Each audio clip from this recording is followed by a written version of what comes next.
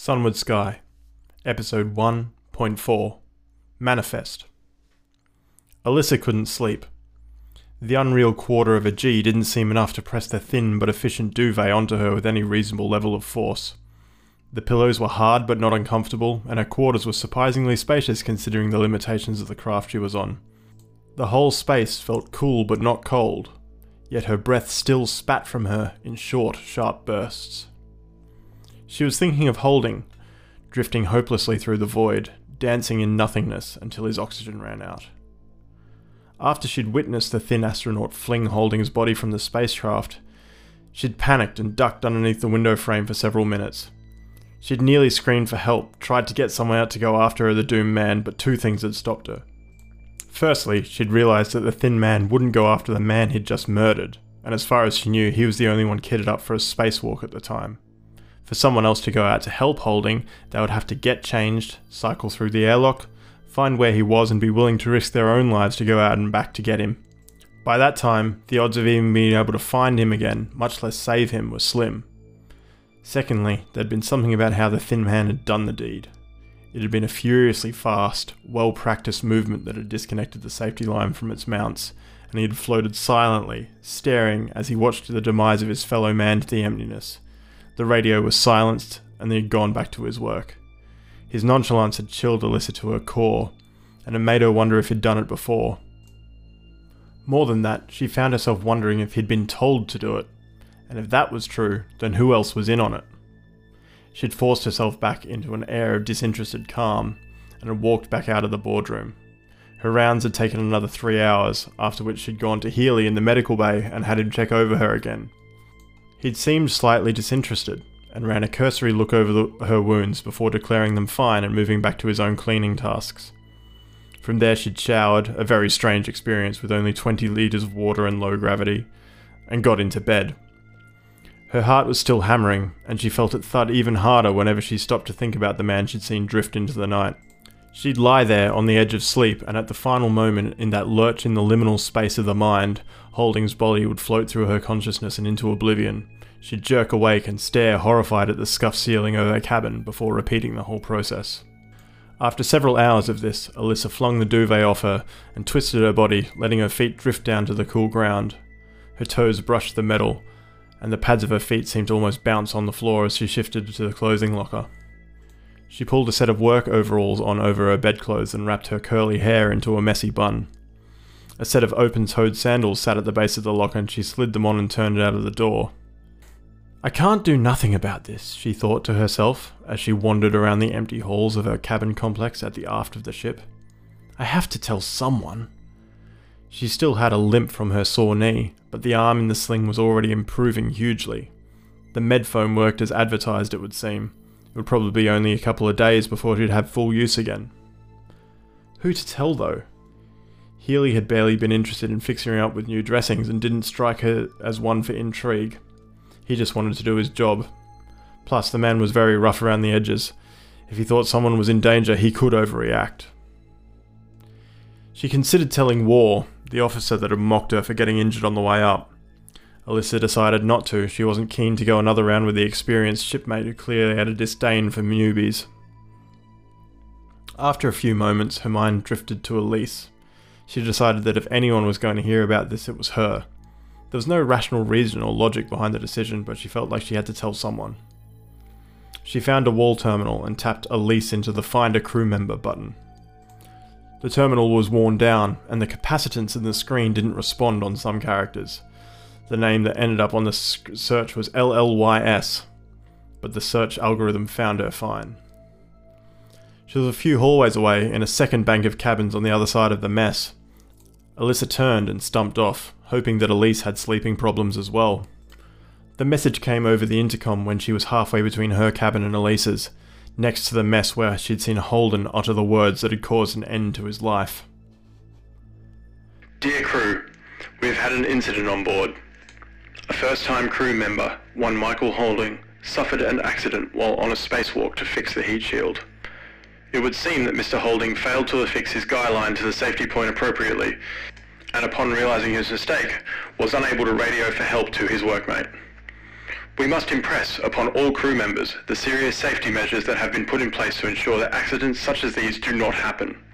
Ensure radios are in working order prior to spacewalks, and make doubly sure that you are securely attached to the ship before undertaking any repairs. Thank you. What a callous message, Alyssa thought.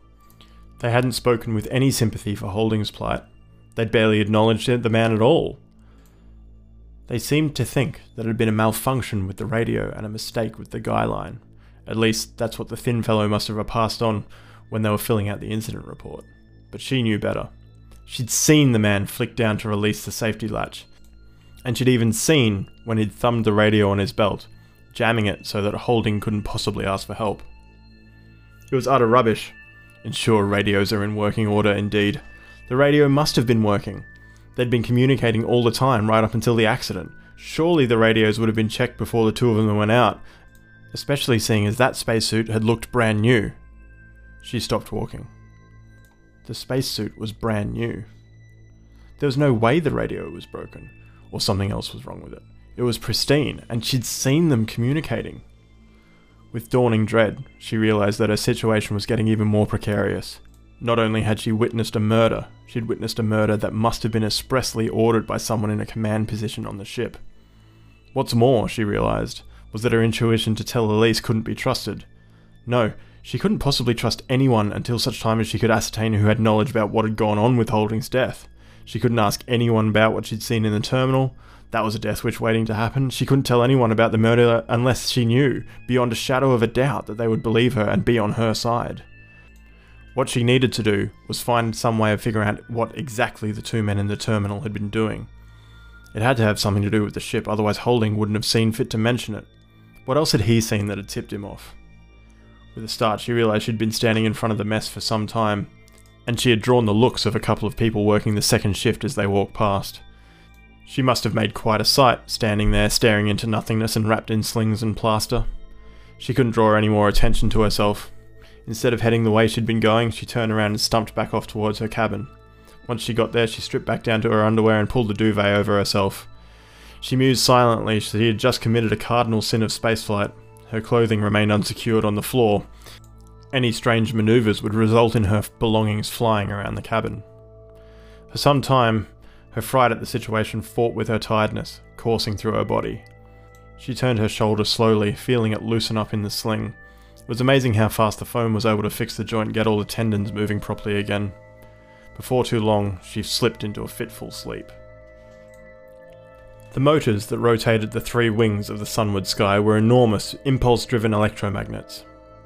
One section near the base of the central column was dedicated to a series of step-up transformers that drew power from highly efficient solar cells on the hull.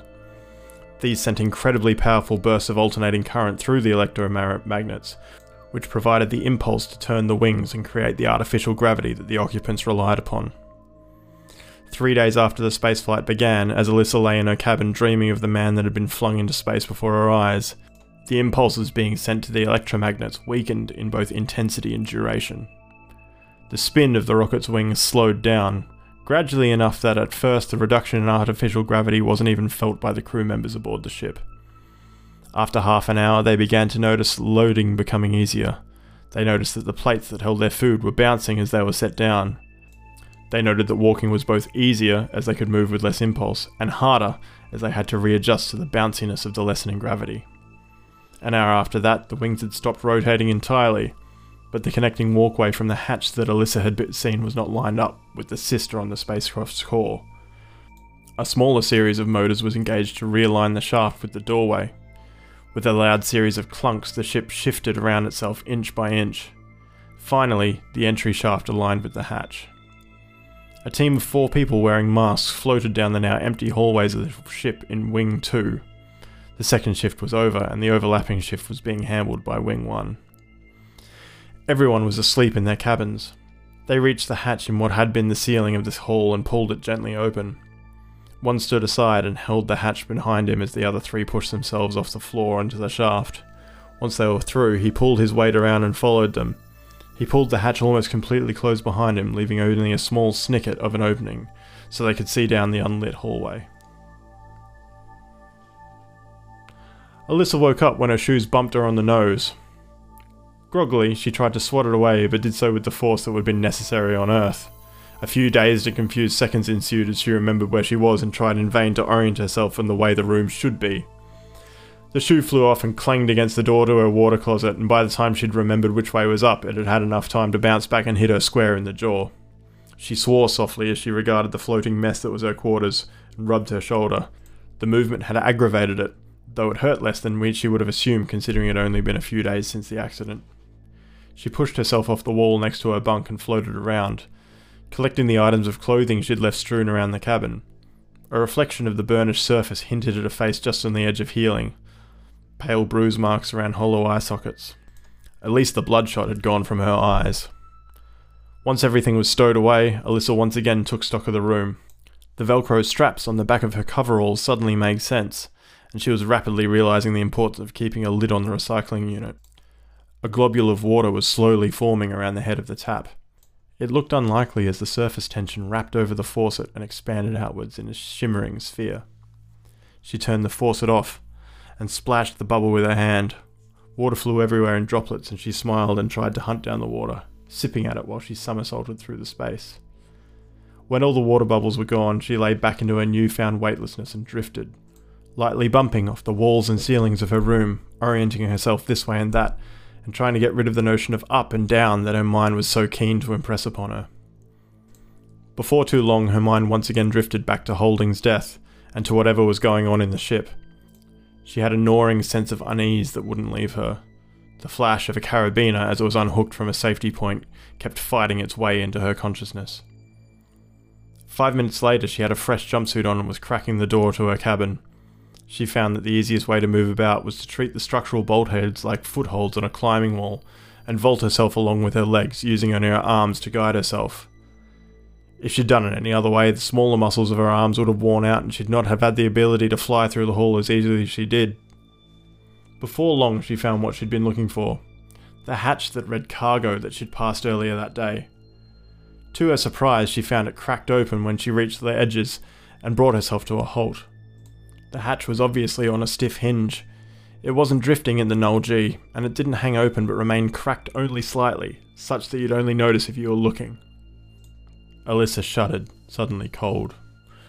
With a glance up and down the hallway, she pressed a hand against the bulkhead and pulled the hatch open, then slid inside. The tunnel that linked the wing to the cargo bay was narrow and lit with low-quality red LEDs. Handholds appeared every half metre or so on two sides of the shaft, which Alyssa used to guide herself down to the core of the ship. After a short time, the handholds disappeared, as did the edges of the shaft, and Alyssa saw a hatch fully opened on the top of the doorway. Sid accidentally projected herself directly out into the centre of the cargo bay, where anyone could have seen her had they been standing there. Luckily, the muffled voices she heard came from the other side of the bay, and she was able to softly halt herself against a large container, crouching down onto its surface to decelerate herself slowly. There were 3 or 4 voices, she noted, and they were floating across the recycled air from about 30 metres away. So long as she kept the voices far away from herself, she should be able to keep them from seeing her. I don't even know what I'm looking for, she thought to herself, as she danced from container to container. Her eyes glanced over the sea of containers. They were all tied down with heavy-duty straps, and hooked either to the floor or to the crate below. Each was roughly the same size and had locking plates in the corner that stopped them from moving. On the sides of them was a digitized hex code, similar to the barcodes and QR codes of the past, along with Anglo and Mando details of the crate's location. She read the Mando side. Shipment boarding Sunward Sky on X date, bound for G-Sync PRC 20Y81. And then a bunch of numbers and codes in a table that she supposed must be the details of the container itself. G-Sync PRC 2081 was obviously the satellite number. This set looked like a new array of solar cells, along with some plating to replace some that had been wrecked by space dust some time ago. She moved to the crate above it. It was destined for the same station. Made sense. That way they could do it in just the whole interlocked row and shunt it over to do the install. She moved to the next row and sure enough they were all destined for a different geosynchronous satellite. Keeping a close ear on the voices nearby and making sure they didn't get too close, she inspected the manifest stickers on each of the containers. In each instance, she found that the crates on the same stacks were bound for the same destination. mainly geosynchronous GPS satellites, but occasionally to photographic mapping and radar arrays. Repair kits and replacements for old and out-of-date parts abounded, with occasionally more meaty fare such as upgrades to sensors or shipboard computer elements. She was getting dangerously close to the voices of the 4 cargo bay members now, and she dared not get any closer. She still couldn't make out their conversations, their voices were strangely muffled. She turned to go when she spotted what she knew she'd come to look for. Most of the other storage carts were similar in size and stature to the ones she'd seen in the terminal. Long, wide and squat. The one in the terminal must have been on its side. They stacked neatly, and they were uninteresting in their uniformity. A matte black that cast satin reflections in the red LED light, and brushed steel corners that clipped into each other. The design harkened back to the flight cases of the 20th century and was tried and true design. This one was anything but that. It was all white ceramic and silver chrome, segmented and enormous. The red light shone off it like a mirror from hell. The cables that held it in place were 3 times the size of the stays on the other pallets, as though it were apt to burst to life on its own.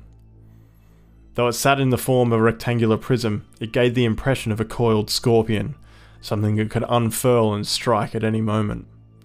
Alyssa floated silently next to it, taking in its bulk, hardly noticing as the voices drew nearer. When she snapped to, they were talking just on the other side of the crate she was hidden behind. "This the last one?" The voice was female, and still blocked somehow. It was like it was breathing from within a tunnel. "Yeah, the others are in place."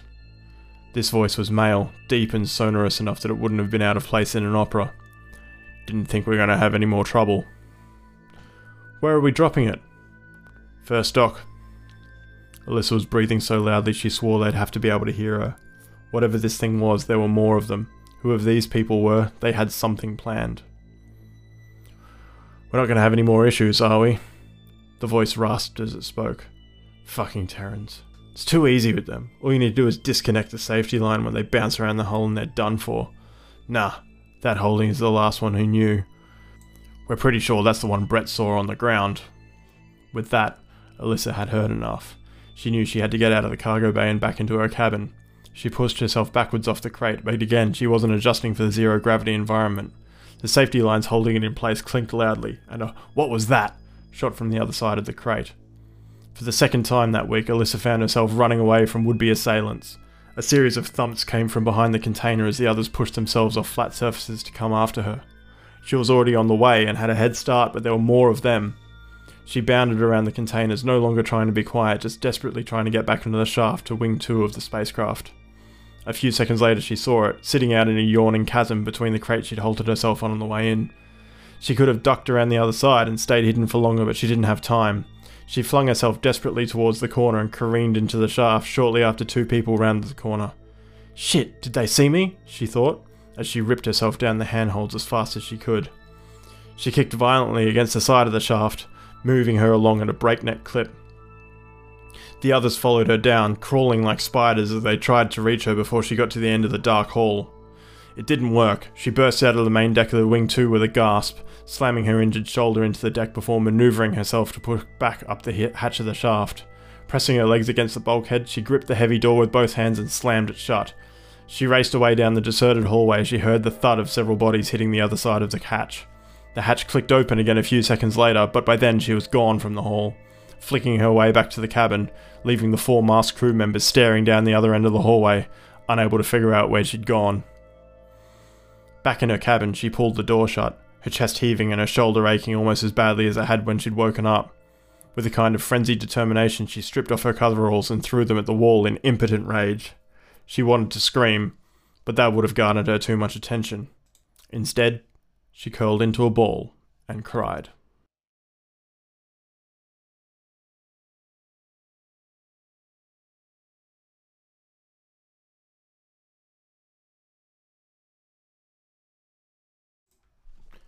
Thanks for tuning in. My name's Henry Nielsen, author and producer of Sunward Sky. If you want to get in contact, you can follow me on Twitter or Reddit by the handle Hunting Sunrise, or on Instagram at hunting_sunrise. If you like this story, consider picking up my ebook novella Eleanor's Mind, available on Kindle and Kindle Unlimited. Again, thank you very much, and I hope you tune in again next time.